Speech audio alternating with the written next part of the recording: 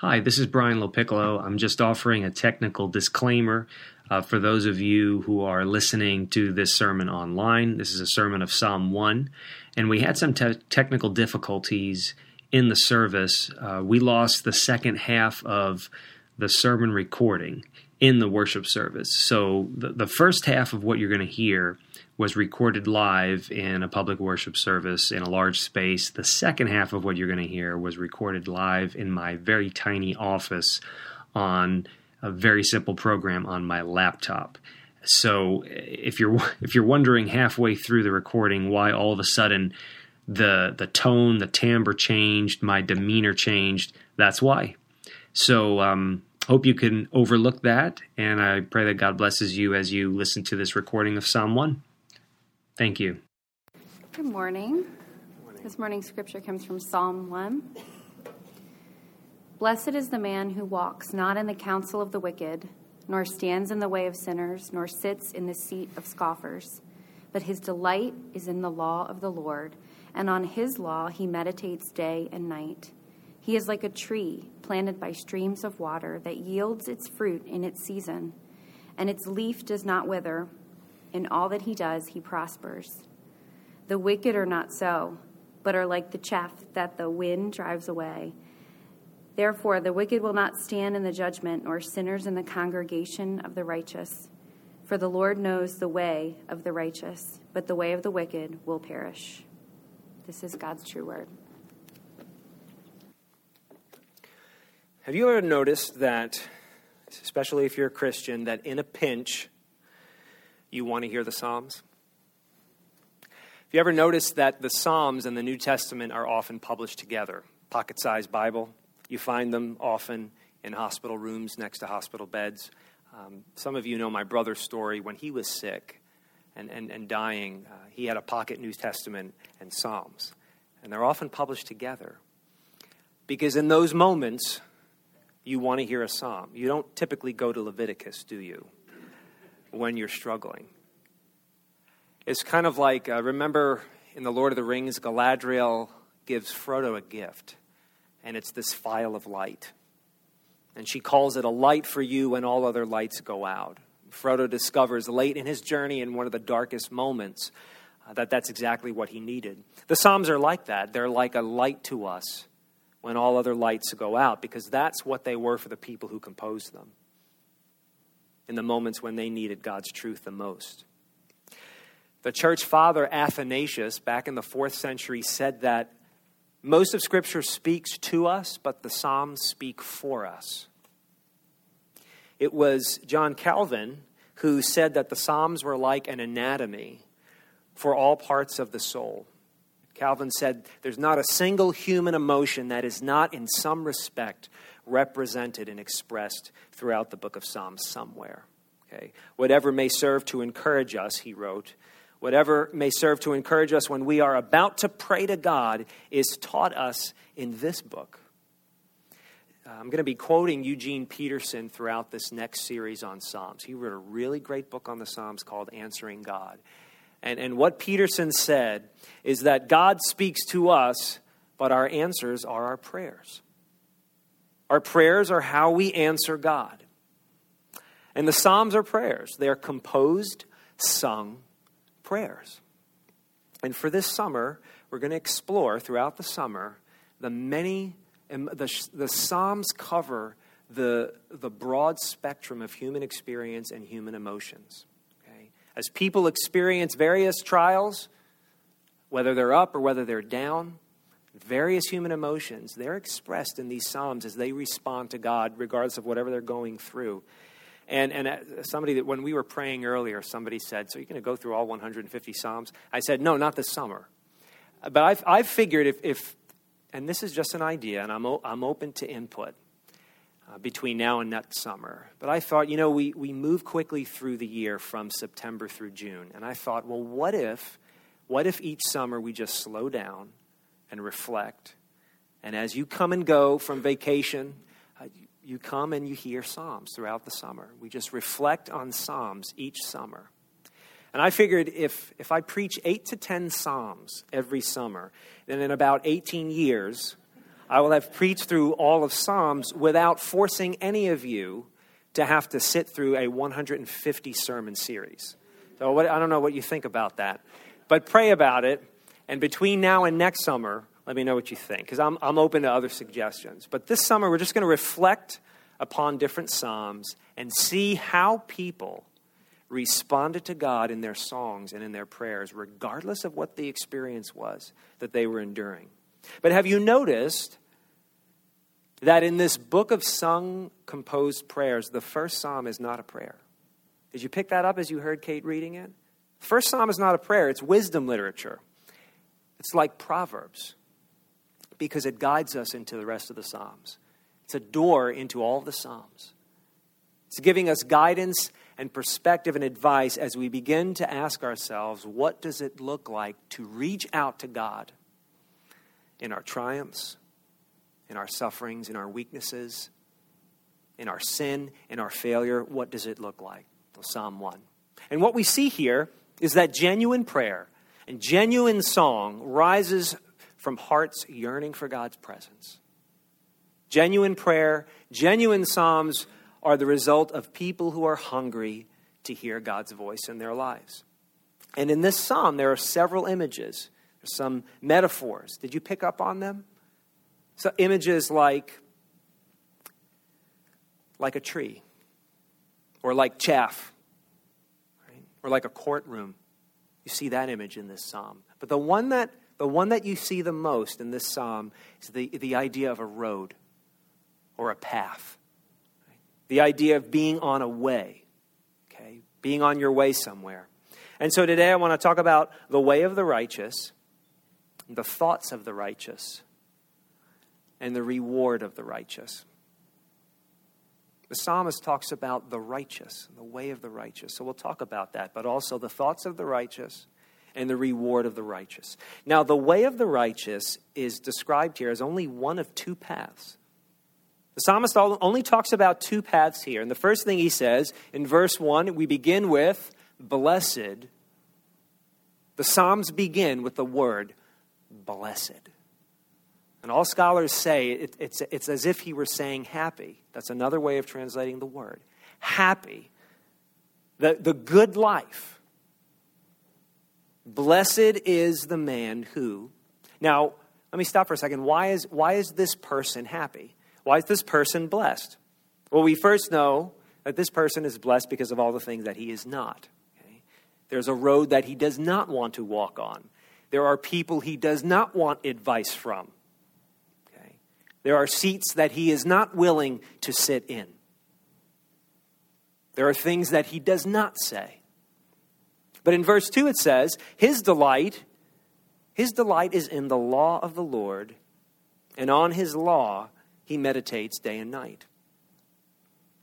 So here's someone who is blessed because he delights in God's law, in the Torah.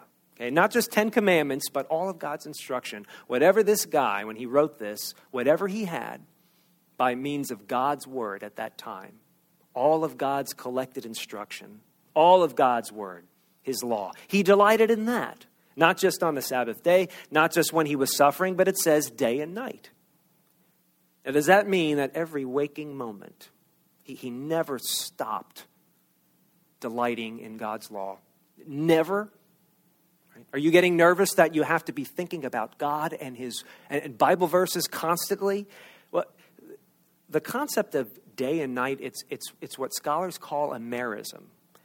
Okay, do you remember there's a place in the Bible, later in Psalms, where the psalmist says, God forgives us like as far as the east is from the west. As far as the east is from the west, so does God forgive our trespasses. Okay, what sometimes scripture writers would do is they'd take two opposite ideas and they'd bring them together to represent the totality of something, to represent completeness. Okay? So day and night here, it really means always. He's always in a posture of remembering and delighting in God's voice, in what God has said, day and night, anytime. Here's somebody who delights in God's truth always, throughout the course of her life. when this psalmist is not in conversation with other people, when he's not problem solving, when he's not preoccupied with the task of the moment, he's thinking about what he's last heard from God's word. He's thinking about what he's last read from God's truth. When you get a break at work or in the house, maybe you have 5 minutes and you're not doing anything. Instead of jumping right to Facebook to see what your friends are up to and to see what the people you've been stalking are up to, or instead of jumping on the computer and getting 5 minutes in on your favorite video game, okay, this guy is saying, well, the person who lives the blessed life, when he's got nothing to do and nothing to think about, his thoughts turn to God and his voice. And he starts thinking about what he last heard, thinking about what he last read. Okay. So one path is blessed because it delights in God and in God's truth. The other path is cursed because it delights in anything else, anyone else. But the source of a blessed life here is meditation. That's the source of the blessed life. Now let me ask you a question. What types of ideas and images are conjured up in your mind when you hear the word meditate? I'm not looking for a right answer. Honest answers. When you hear the word meditate or meditation, what thoughts, what images come to mind? Just from life, from the world, from your experience. What do you think? Transcendental meditation. Transcendental meditation? So sort of an Eastern religions type of thing? Okay, yeah. Finding a quiet spot to sit and focus. Finding a quiet spot to sit and focus. Okay, like a rock or next to a stream or a broom closet. My deck. Or your deck. Your deck. You have a very quiet deck. Yeah. Other thoughts? When you hear the word meditate, what do you think of? Yeah.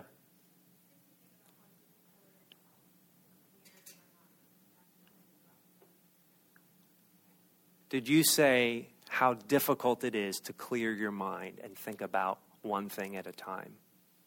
Yeah. Yes. Life is noisy in many ways, and it's very difficult to just stop and even think about one thing at a time.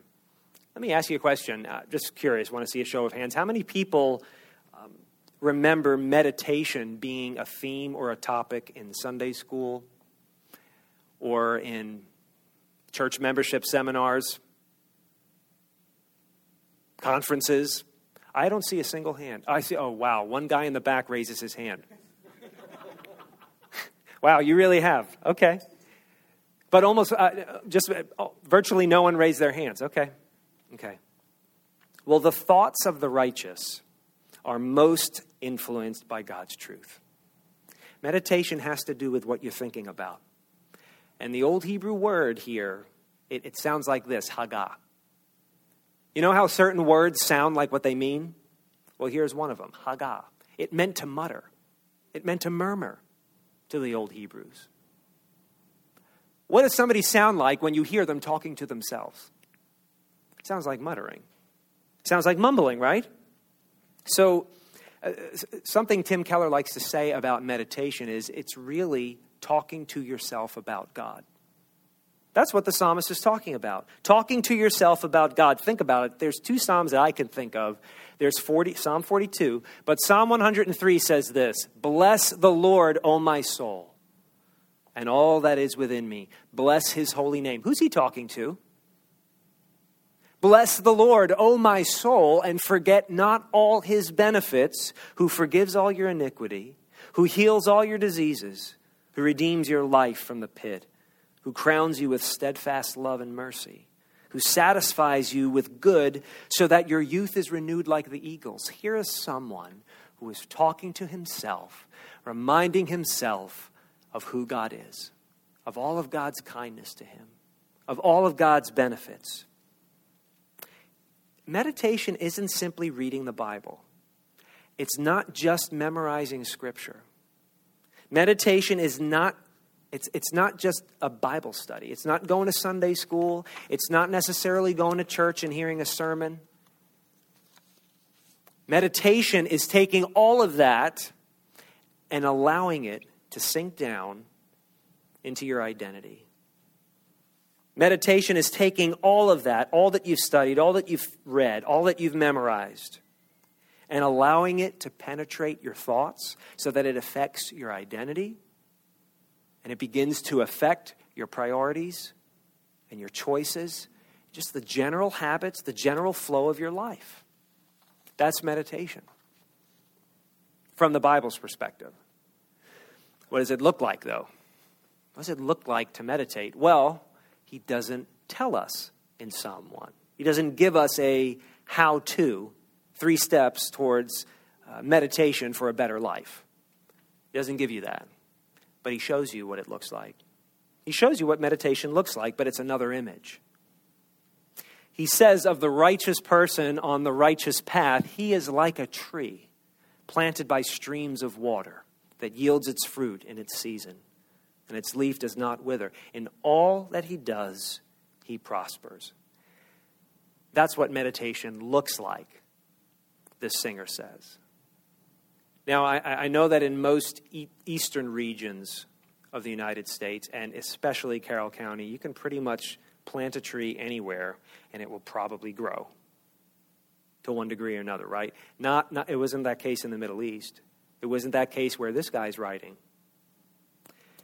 In the Middle East, you have to plant a tree near a water source, a river, a stream, an irrigation canal cut from a river, because otherwise the tree's not going to grow. Otherwise, the tree's not going to bear fruit unless it's planted, unless it's transplanted near a water source. Eugene Peterson basically says, okay, well, so then this is what the psalmist is saying, that we prosper as we are by the source of life. We prosper as we are planted by the source of growth. Or he says meditation is day by day, parking yourself right where God wants you. Meditation is arranging your life in such a way that God's your greatest influence. Meditating on God's word, delighting in it day and night, is organizing your life, structuring your life, your friendships, your work, your time, your endeavors, your hobbies, your conversations, your ministry, your service, in such a way that God is the biggest voice in your life. God's the most influential voice. Hence, he says at the end of verse 3, in all that he does, he prospers. Now, he's not saying he gets whatever he wants, like some spoiled brat. No. He's saying that for the righteous person on God's path, planted like a tree by the water, what he's saying is, this is a person who is relying on God's voice more than any other voice, more than any other influence in his life. He's relying on God. He's planted by God's influence. Okay. So naturally, all of his endeavors are going to line up with what is important to God. God's priorities are becoming her priorities because she's planted by him. And so naturally, all of her endeavors prosper because her endeavors are already blessed by God. So all that she does prospers because what she's doing, her endeavors are motivated by God's agenda and not her own. Jesus said it this way in John chapter 15, if you abide in me and my words abide in you, ask whatever you wish and it will be done for you. So meditation plants you in the right place. It roots you to God, and that's a blessed life. But verse 4, the psalmist tells us the wicked are not so. What do you think is the difference between the wicked and the righteous, as the psalmist portrays both? What do you think it is? Now notice he's not saying that the wicked are unsuccessful. He's not saying the wicked are not powerful or wealthy. He's not saying they aren't likable. They're not healthy. He doesn't say any of those things. He's saying they're not blessed. Why is that? It has to do with what they think about. What are you thinking about often? I'm convinced that we meditate almost constantly. It's been said that the things you think about when you have nothing to think about, when you're waiting for news, good or bad, right? When you're sitting waiting for a ride, when you're up in the middle of the night because you can't sleep, what are you thinking about in those moments when you have nothing to think about? Those are the things that motivate your decisions and your actions and the general path of your life. And the psalmist is saying that your meditations, what you think about by default, that reflects what path you're on in life. Whether you're on the path that leads you in God's way, or whether you're on your own path. Now, some people may be saying, well, look, I'm not close to God, all right? I'm not going to kid myself. I'm not close to God, but gee, I'm not a bad person. Okay, I understand what you're saying, but have you noticed that according to Psalm 1, there are only two paths? You're either planted by the stream or you're planted in the desert, you see. There's only two paths. There's no neutral lane. There's no neutral path. And so the psalmist says in verses 4 and 5 that the wicked are not so, but are like, the wicked are not blessed, he's saying, but are like chaff that the wind drives away. Therefore the wicked will not stand in the judgment, nor sinners in the congregation of the righteous. My in-laws are fruit farmers. One particular year, we were visiting my in-laws in upstate New York, and my father-in-law was renting out a portion of his farm to another farmer who had planted wheat. And I tried this. You could try this. If you take a handful of grain, just grab a handful of wheat. And then what you do is you separate the wheat from its outer shell. So you have in your hand the wheat and then the chaff. And the chaff rubs right away from the grain. So in your hand you have the heads of wheat and you have their chaff. And then all you got to do is just very gently throw it all up into the air, a few inches off of your hand. And what will happen is the heads of grain will fall back into your hand, and the chaff will blow away in the slightest breeze. And so the question I have for you, if you would say, well, I don't hate God, I'm just not close to him. I'm not close to God, but I'm not a bad person. The question I have for you is, the path you're on in life, will it lead you to a place where in the presence of God, you would be blown away? There is a reward, the psalm says, for those who are righteous, for those who are on the right path, on God's path, on God's way. And I want to call their reward plantedness. Plantedness, or another way of saying this is your reward, the reward of the righteous, is nearness to God. It's really simple. Listen, when you meet the person that becomes the love of your life, you're just happy being together, right? You almost don't care what you do when you go on a date. You just want to be with one another. You just want to be in one another's presence and appreciate one another. And then you get older, you get married, and children come, responsibilities increase, and it's harder to spend time with one another, isn't it? And then you're just hoping and searching for simple ways of being together again, right? My wife and I like to joke that for a period of our lives when we were both going through difficult medical challenges and trials, that sometimes the only opportunities for us to be together were on medical dates. I'd take her to the hospital for a checkup. She'd take me to the hospital for a pre-op appointment. So we would just look forward to medical dates because we just wanted to be together and we didn't care what the circumstances were. Our reward as a couple was nearness to one another. And so the reward of the righteous, according to Psalm 1, is happiness in the presence of God, walking with Him on the one way, the true way, and as Jesus called it, the narrow way. And speaking of Jesus, He called this concept of nearness to God, He called it abiding.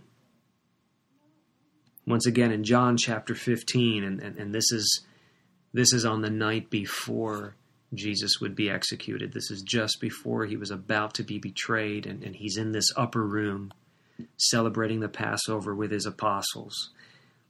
And He says to them, I am the vine, and you are the branches. Whoever abides in me and I in him, he it is that bears much fruit. For apart from me, you can do nothing. If anyone does not abide in me, he is thrown away like a branch and withers. And the branches are gathered, thrown into the fire, and burned. And so Jesus is saying the wheat and the chaff, the blessed life and the cursed life is dependent upon whether or not you abide in me. Whether or not you meditate on me, my words, my voice. How is it possible that you and I will not be blown away in the presence of God when He comes to judge the earth, when He comes to redeem humanity and remake reality as we know it? It'll be because you are planted in Christ, planted by the Father in His garden, abiding in the vine who is His Son, Jesus Christ. And so really the message for us today from Psalm 1 is by faith to plant yourself in Jesus Christ so that His voice and His ways become the greatest influence in your life. Plant yourself by Him. Park yourself by Him. Allow your roots to go deep in the soil of His truth and His grace. Have you ever considered the incarnation in light of Psalm 1? Have you ever considered the fact that the incarnation and the crucifixion are God's proof that He was willing to uproot Himself so that you and I could be planted by His side? Jesus Christ enjoyed perfect, eternal unity with His Heavenly Father and with God the Spirit. And Jesus, in a sense, uprooted Himself from that perfect union. He uprooted Himself and became a human being and spent over 30 years with us here. And in the moment when He was crucified, when His Heavenly Father turned His back on Jesus, the Son of God, because Jesus took your sin, took my sin upon Himself on a Roman cross. In that moment, Jesus Christ, the eternal Son of God, uprooted Himself from the presence of God so that you and I would never have to remain in the desert, so that you and I would never have to be uprooted permanently.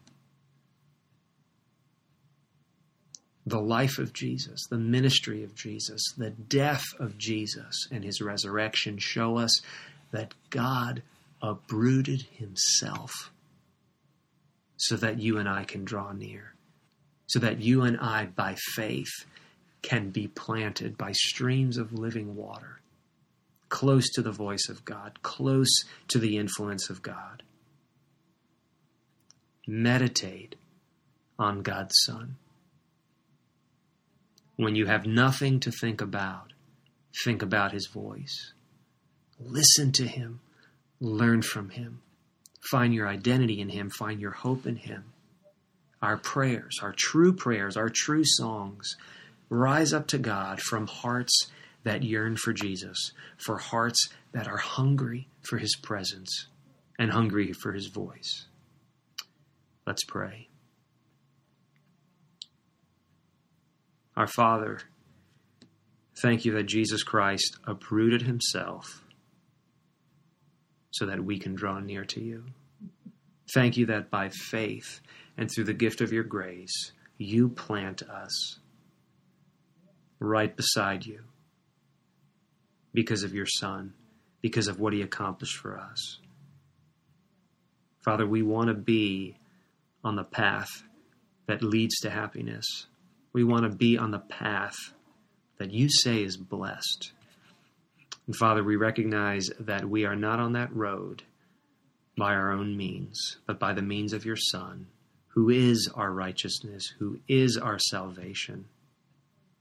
May we stay close to him, yearn for his presence, and listen to his voice in his name.